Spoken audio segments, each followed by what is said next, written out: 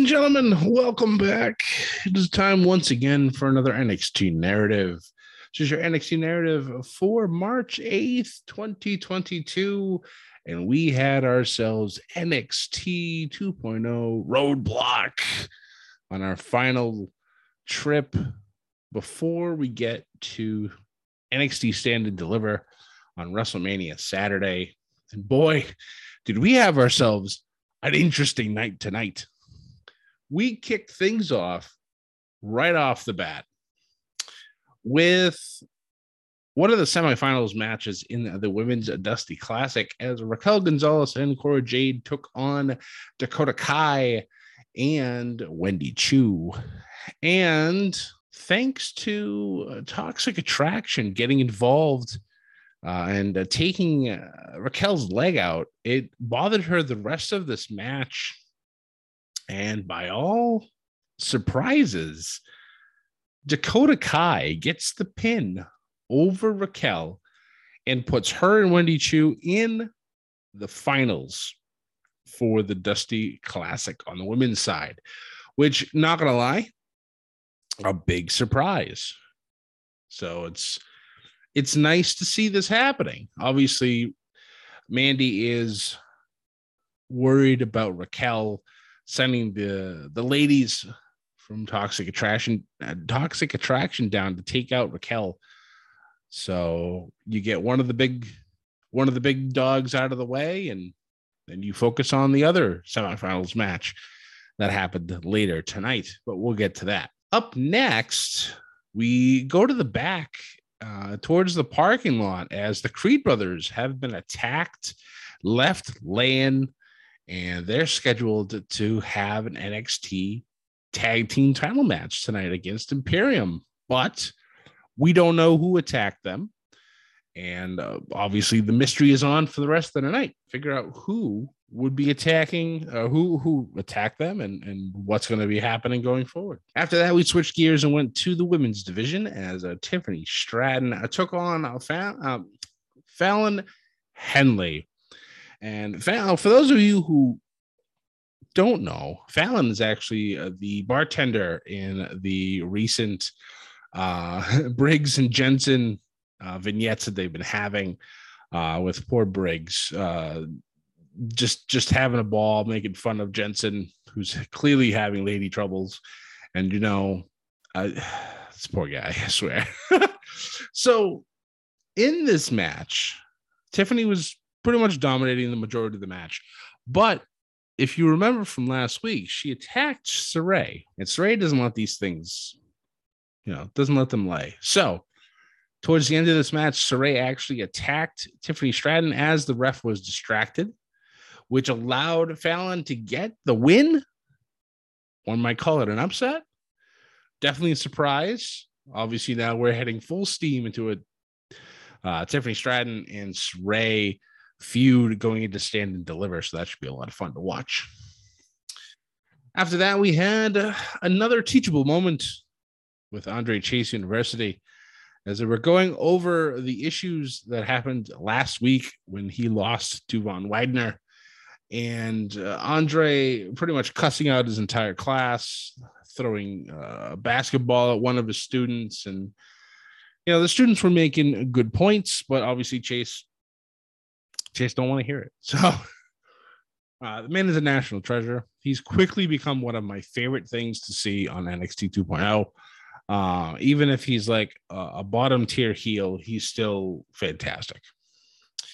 After that, we went back to the barbershop with Trick Williams and Carmelo Anthony, our NXT North American champion. And we discovered how many opponents will be facing off against Carmelo at Stand and Deliver, because we will be having ourselves a 5-way ladder match.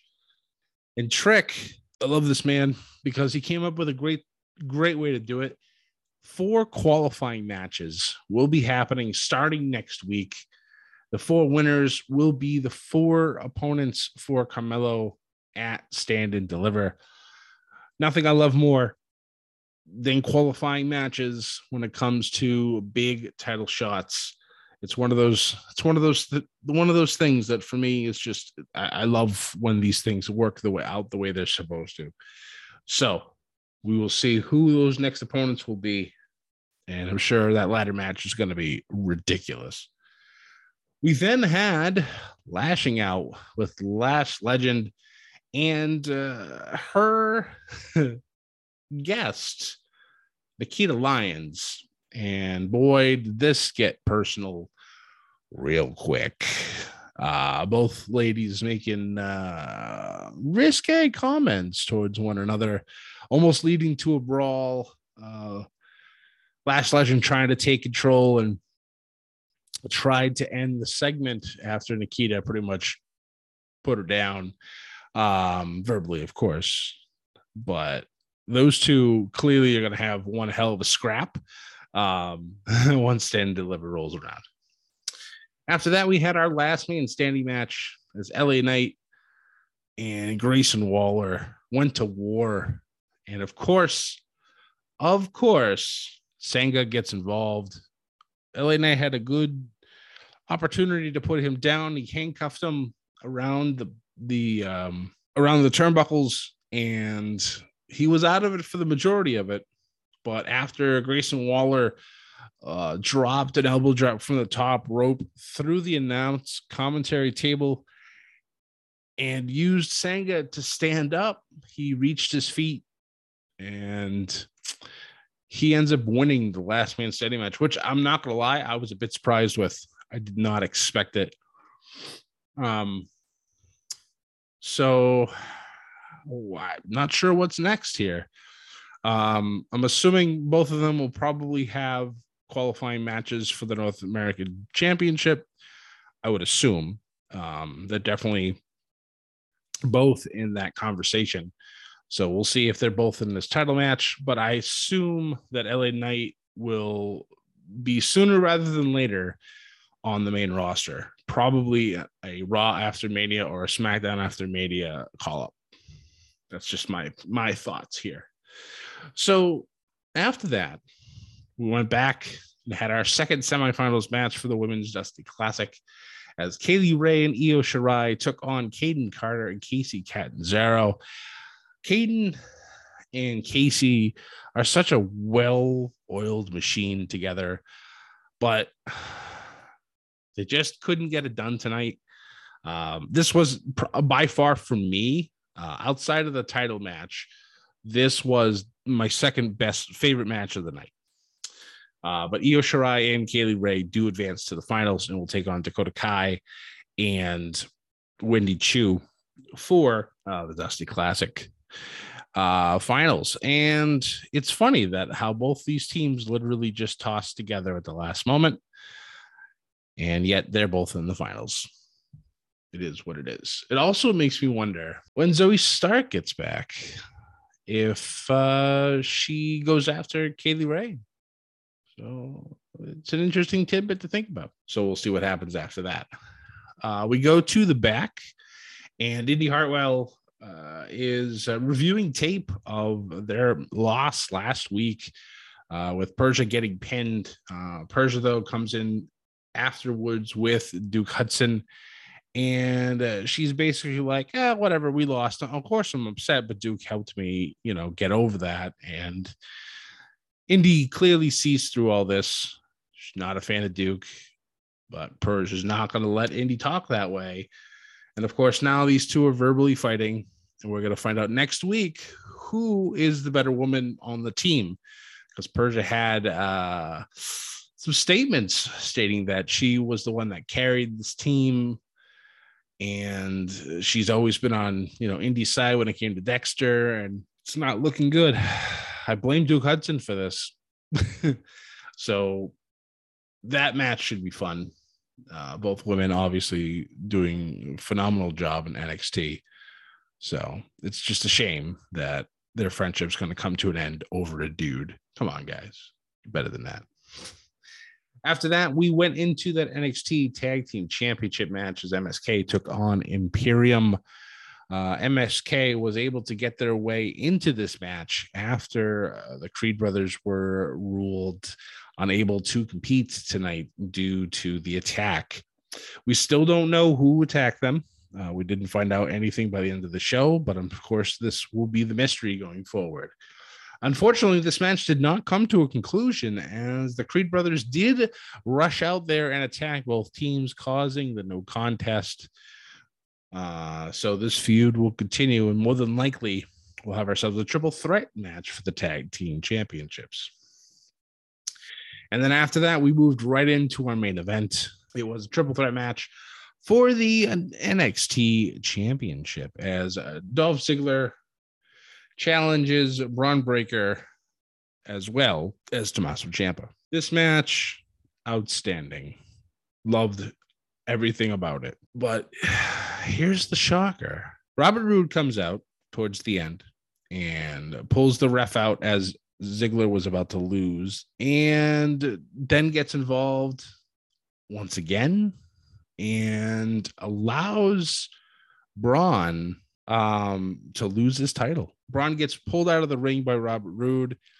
Dolph attacks Ciampa and pins him to become the NXT champion for the first time in his career. And I was a bit shell-shocked by it. I did not expect it.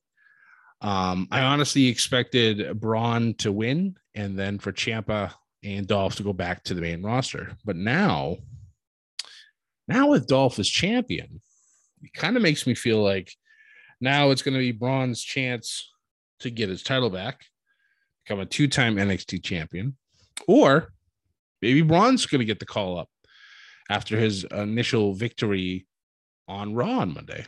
So who knows? There's a lot of variables out there. Should be interesting to see what happens. I look forward to it.